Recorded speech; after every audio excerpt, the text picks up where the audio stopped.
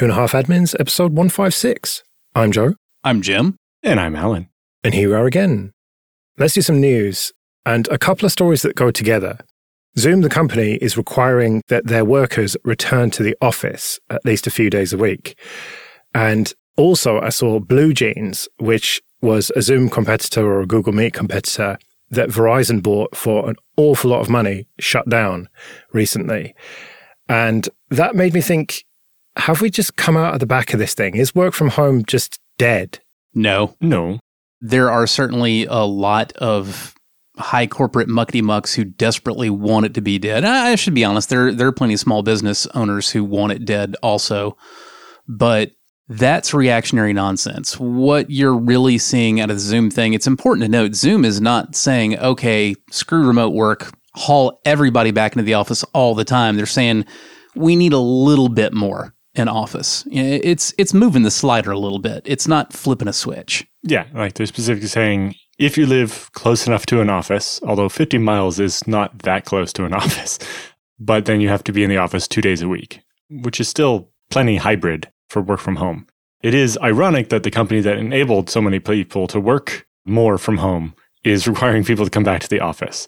But, it's not that abnormal either. Well, yeah, that's the big headline here is Zoom, the company whose whole business model depends on remote work, is now saying that remote work isn't good enough for them. Well, there's a lot of different factors that come into it. Part of it is they have a long lease on some office space, and they're like, we got to use it or we look really bad. Yeah, that is definitely a problem. When a company has made like 20-year plans that involve buying or leasing enough office space to house all of their employees full time, and then they discover, it turns out we need like 10% of this, because we have a largely remote or, hybridized or whatever, and we literally just don't need this much facility. Those operational costs can be immense, and it especially starts getting panicky for companies that have already bitten off long-term plans like that it's hard to get out of prior to the pandemic. If they have any competitors that, were not stuck in that far ahead and have been able to actually downsize and get rid of those massive operational costs, that starts to look kind of scary, and you start looking for ways out of that. Yeah, I've also seen a lot of interesting things about not so much Zoom, but other companies in certain industries where because of remote work, they have better compliance and they're wanting to avoid that. Basically, anything done remotely gets logged as messages get sent or whatever, and those have to be stored. But meetings people have in person don't get recorded and don't have to get stored. And they're like, turns out we do a lot better when people aren't worried about getting recorded. Or if our competitor is having meetings in person that aren't being recorded and they're deciding to do something and we're all working remotely and everything we do is recorded and so we're being on our best behavior, suddenly it means that we're not keeping up with our competitor as much. That's certainly something to think about. I would like to push back some on the idea that it's just like it's an unvarnished good to be able to have, these unrecorded meetings and therefore be able to talk about and say and do things that you could not if that was out in the open. That can be a short-term gain. It can also be a long-term, very much not gain, because as we've seen a lot over the last few years, whether they're in person or not, like I don't remember a whole lot of remote work in the White House, but boy, howdy, we've seen an awful lot of text messages, haven't we? Yeah, well, in particular, some of the things they found were that remote work led to less fraud. And they found that through research that a lot of that led to, if a bunch of people at work see somebody doing something bad and getting away with it, they think that they can get away with it as well. And it causes more bad things to happen than when people are left to their own devices, they're more likely to follow the rules. And they actually tied this into some policing stuff where they saw one police officer getting too many excessive force complaints or whatever. So they move him to a different department so they won't affect his peers. But it turned out that just spread the problem to more people. Yeah. That was an interesting analogy that you made there, Alan, because I was reaching for a metaphor. Like I knew it was in my head, but I couldn't quite get it in place. But you just nailed it. What this is really reminding me of, this discussion about, if we can have these in-person meetings, like it doesn't have to all be recorded. What it was reminding me of is cops hating body and dash cameras. Yeah, and my original point was mostly from the financial sector.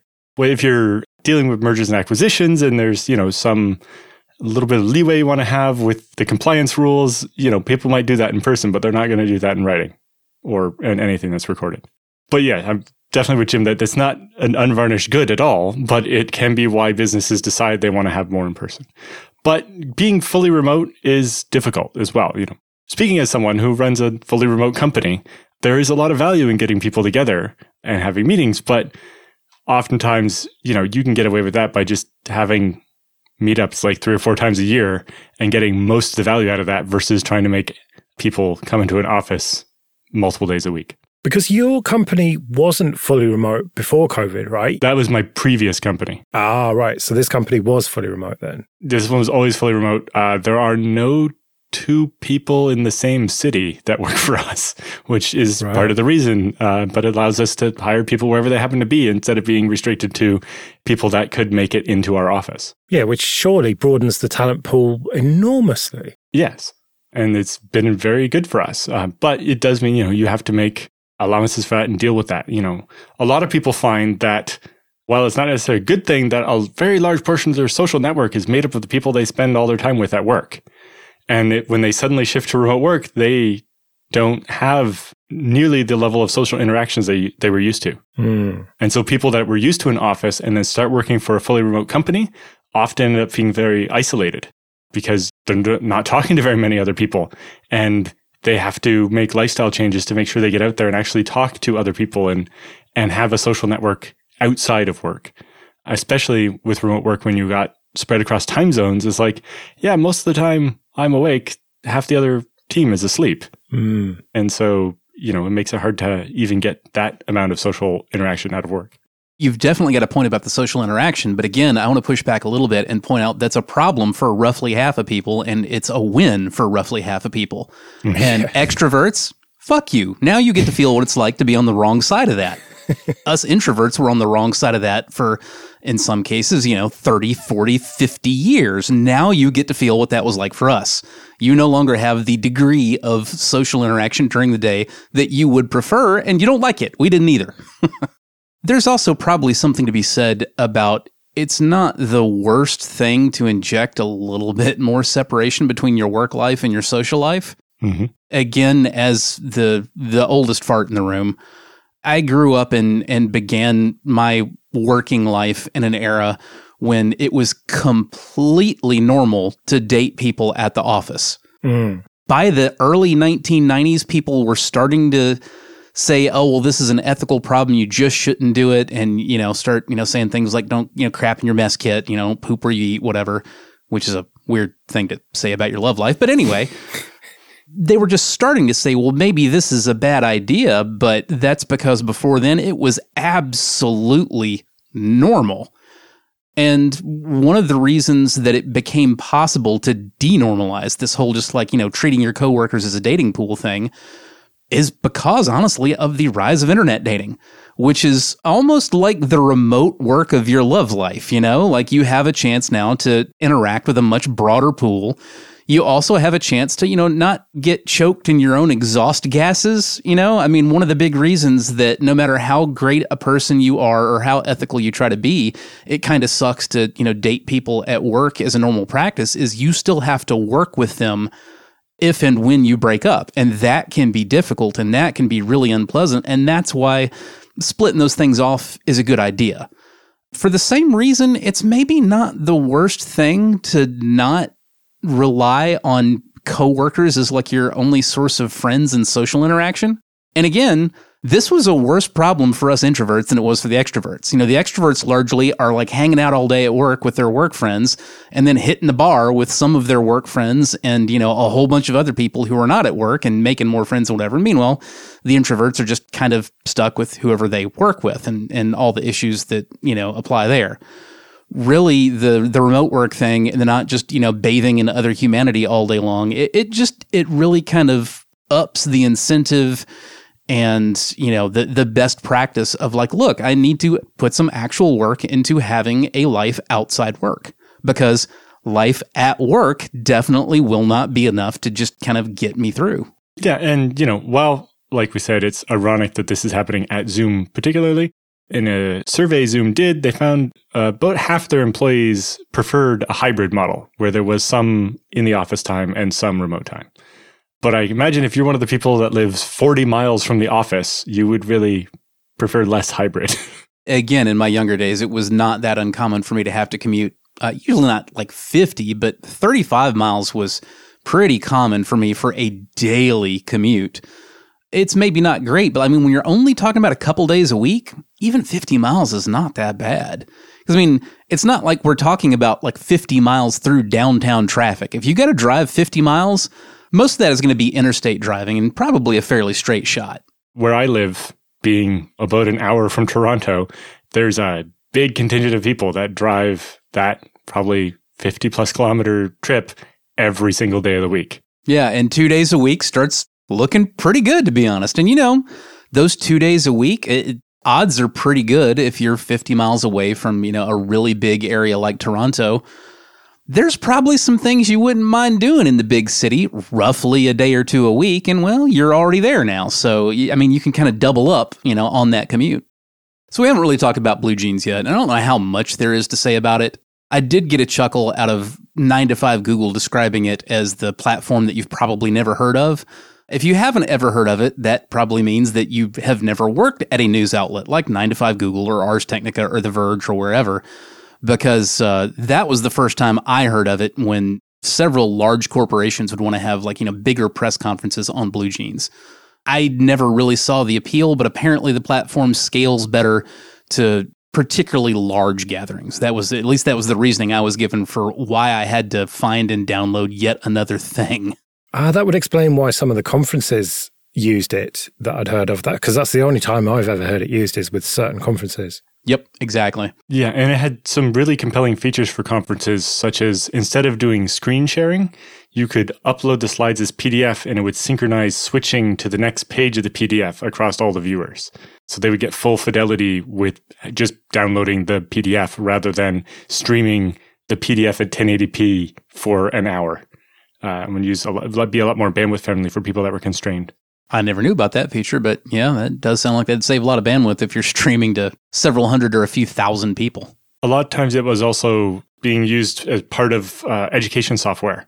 And so, especially in the case where, you know, people might not have very good internet, being able to just synchronize switching pages of a presentation instead of screen sharing could make a big difference there. My 3 kids just started at their 3 various schools in the last couple of weeks, and please don't make me talk about educational software right now. Yes. Okay, this episode is sponsored by Collide. If you work in security or IT and your company has Okta, this message is for you. Have you noticed that for the past few years, the majority of data breaches and hacks you read about have something in common? It's employees. Hackers absolutely love exploiting vulnerable employee devices and credentials. But it doesn't have to be this way. Imagine a world where only secure devices can access your cloud apps. In this world, phished credentials are useless to hackers, and you can manage every OS, even Linux, from a single dashboard. Best of all, you can get employees to fix their own device security issues without creating more work for IT. The good news is, you don't have to imagine this world. You can just start using Collide. Collide is a device trust solution for companies with Okta, and it ensures that if a device isn't trusted and secure, it can't log into your cloud apps. So support the show and visit collide.com/25A to watch a demo and see how it works. That's KOLIDE.com/25A. I think we have to talk about SanDisk Extreme SSDs. There were reports a couple of months ago, I think, of people losing data on these. These are the NVMe-based USB SSDs. And SanDisk, or WD, who owns them, said that it was a firmware issue and they released a firmware update.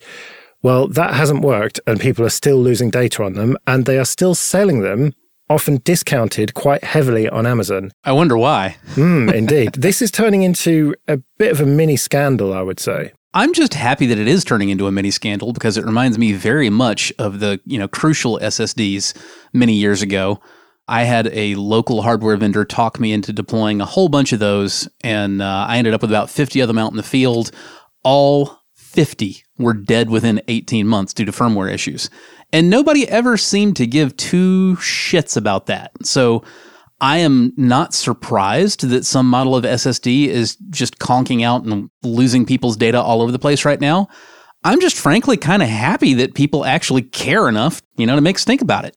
Yeah, I think one of the interesting ones is the link from The Verge. They're saying that, they had one that had this problem and they warrantied it, and Western Digital sent the replacement and said, this one will work, and then it had the same problem. It's not clear if the replacement they sent actually had the newer firmware or not. Again, it's shades of Crucial, because like when the Crucial debacle, they came up with firmware updates and swore up and, just update the firmware and it'll be fine. And in some cases, like you could get a bricked Crucial MX SSD with the bad firmware. You could get it back up and running again with the new firmware. Neither doing that nor applying the new firmware before you ever saw a problem had much impact on that eventual 18-month death sentence that I saw on everyone that I deployed. So again, this is all sounding very familiar, and I'm just happy for the stink. Yeah, this particular problem seems to be something with the firmware where the device will fall off the bus, and when it reconnects, it forgot that it had any data or how it was formatted or whatever. And even attempting to format it seems to not get it to work again. Sounds a little bit like maybe it's somehow losing the key it used to encrypt all the data, or just the metadata itself about which sectors actually map to which physical flash locations, because I don't think these actually try to claim any kind of encryption. But if you lose that metadata, that just the flash translation layer, then yeah, what you have is a bunch of flash and you don't know what's what. And so the sectors that were at the beginning of the drive that had the partition table aren't there anymore. And you don't have any relationship between where the cells in the flash are and where your actual data is. We have to point out who owns SanDisk these days. It's Western Digital. And that company has not managed to get itself much in the way of good press for many, many years now, for good reason. That was the company that we saw with the absolute worst of the scandal with SMR disks being submarined into consumer lineups and NAS lineups several years ago. It's the company with the nasty warnings on NAS drives just because they were a few years old that was making people think those drives were failing. So it's hard to cut them much slack at this point because it just seems like another day in the Western Digital calendar. Yeah, I think my closing thought, especially when I just read the headline and hadn't actually dug into the stories to know what the problem was, is don't trust any disk ever. Yes. Doesn't matter how good the brand is. Doesn't matter how good the reputation is. It doesn't matter how expensive it was or how enterprisey it is. Disks will die. Disks will lose data in lots and lots of different ways. You're going to need more than one disk. Yes. Now, in this case, if you had mirrors of these, they might have both died at the same time and you'd still be screwed. Well, that's because what aren't mirrors, Alan? Say it along with me. Mirrors are not a backup. Backups. Well, yeah, and The Verge lost 3 terabytes of video because they put it only on this one disk. Surely, if it was that important, they should have put it on one SanDisk and then a different brand. I don't want to get too deep in the weeds here because I don't know what that workflow looked like, but having worked in the same industry, there's very frequently not really great sysadmin practices on the leading edge of news content generation. That's not usually who you have writing those articles, even at technical outlets. It very much reeks to me of just we'll record to that and that's fine and that's where it lives. Whereas, the proper workflow would have been if you can't record to a proper server infrastructure that already does have redundancy and automated backup and you don't need to worry about it, and you need to record onto that portable device, okay, all right, you record to it, but the first thing you do after that is you make a copy of that data because it's expensive in time and money to have to reshoot all of that. Yeah. Any photographer that takes digital photos, the first thing you do is get them off the SD card onto something that's going to get backed up. What disappoints me the most about this is that it's SanDisk, a brand that I have always had really good experiences with. Well, first thing I'll say is SanDisk stopped being SanDisk when they got bought by Western Digital. Yep. Western Digital paid to be able to shit all over that name. HGST is no longer HGSD. SanDisk is no longer SanDisk. They're Western Digital. And like I said before, that company has been determinedly earning itself a reputation for quite a few years now. Let's do some free consulting then. But first, just a quick thank you to everyone who supports us with PayPal and Patreon. We really do appreciate that. If you want to join those people, you can go to 2.5admins.com/support. And now that we're part of the Late Night Linux family, you can get an advert-free RSS feed of just this show for $5 a month, or all the Late Night Linux family shows for $10 a month. And if you want to send any questions for Jim and Alan or your feedback, you can email show@2.5admins.com. Another perk of being a patron is you get to skip the queue, which is what Marchek has done. Marchek writes, I'm considering building a home server based on ZFS that will double as a media server. ECC RAM is supported in modern consumer CPUs, most Ryzen's and 12th, 13th gen Intels, but matching Intel motherboards are extremely expensive and only more powerful AMDs with GPUs have ECC. I'm targeting a RAID Z2 pool of 6 disks with PCIe extension. I've struggled to find comprehensive and up-to-date resources on hardware for home usage. Do you have any tips for a reasonable home setup without breaking the bank? Okay, so there's one misconception here I want to address right off the bat. The idea that only Ryzens with GPUs support ECC is incorrect. All of the Ryzens I'm aware of since the Ryzen 2000 series at least have supported ECC RAM. I did just double check, and that includes the new, Ryzen 7000 series. They also all support ECC. That's one of the things I love about AMD. They don't really gate away features the way Intel does to create, a monstrous list of SKUs and try to nickel and dime everybody. The issue on the AMD side is, it's largely the same as it is now on the Intel side. It's finding the motherboard that supports a consumer processor with ECC RAM. That's getting more possible to do than it used to.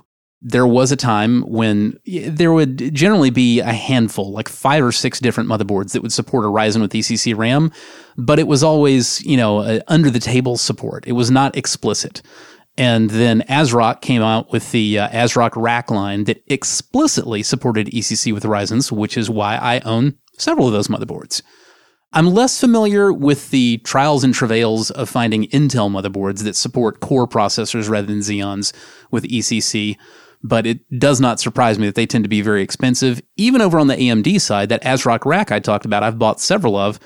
Yeah, it was like a $350 motherboard competing with like $150 motherboards that supposedly, many reports came in that ECC was working, but I just took the stance that without explicit, no kidding, it says right on the box, yes, this is a supported configuration, I didn't want it. But you don't actually need ECC RAM for ZFS, right? Definitely not required. It's a great thing to have. So, if you can find one of these motherboards that supports it, then definitely do that. But if it's going to be hundreds of dollars extra, you might rather spend that money on more storage instead. I want to be extra clear here. ECC RAM is not a nice thing to have with ZFS. ECC RAM is a nice thing to have with your computer, whether you're running ZFS or not. Whether you're using the ZFS file system or not has absolutely no impact on whether you would benefit from ECC. ECC is nice because bit flips from cosmic ray impacts absolutely do happen. Issues with like a stuck bit in a stick of RAM absolutely do happen. There are a number of issues that crop up that ECC RAM can insulate you from, and without the ECC RAM, instead you end up with corrupt data, randomly rebooting computer, what have you. When those problems are really bad, you have a very unstable system that crashes all the time. Most technical people will recognize that. I think fewer technical people realize that, when you're used to the idea that, my computer just kind of locks up once in a blue moon, once a year or so, I don't really know why, but it'll lock up or just randomly reboot. Well, it's certainly not the only possible reason for it, but the odds are quite good that what you just had was an unfortunate interaction that resulted in a bit flip in RAM in an area of RAM where you noticed it. Because that's the other thing. Bit flips actually happen a lot more frequently than you realize, but the odds are usually pretty good it'll happen in an area of RAM that you're not going to depend on. Either that area of RAM is free, or it's being used for disk cache, and you don't actually use that cache before it expires and gets reloaded, or any of a million other reasons you can have things in RAM that it turns out you'll never notice if a bit got flipped in it. But sometimes it's in a critical area, and you do notice. If you're lucky, you notice it right then when your computer reboots. If you're not lucky, you notice it a whole lot later when you start finding corrupt data on disk, and it really doesn't have anything to do with the file system. It was corrupted in memory, but then you saved it to disk, and you didn't notice. ECC saves you from all those things. Right, well, we'd better get out of here then. Remember, show@2.5admins.com if you want to send in your questions or your feedback. You can find me at joelrest.com/mastodon. You can find me at jrs-s.net/social. And I'm at Alan Jude. On x.com. See you next week.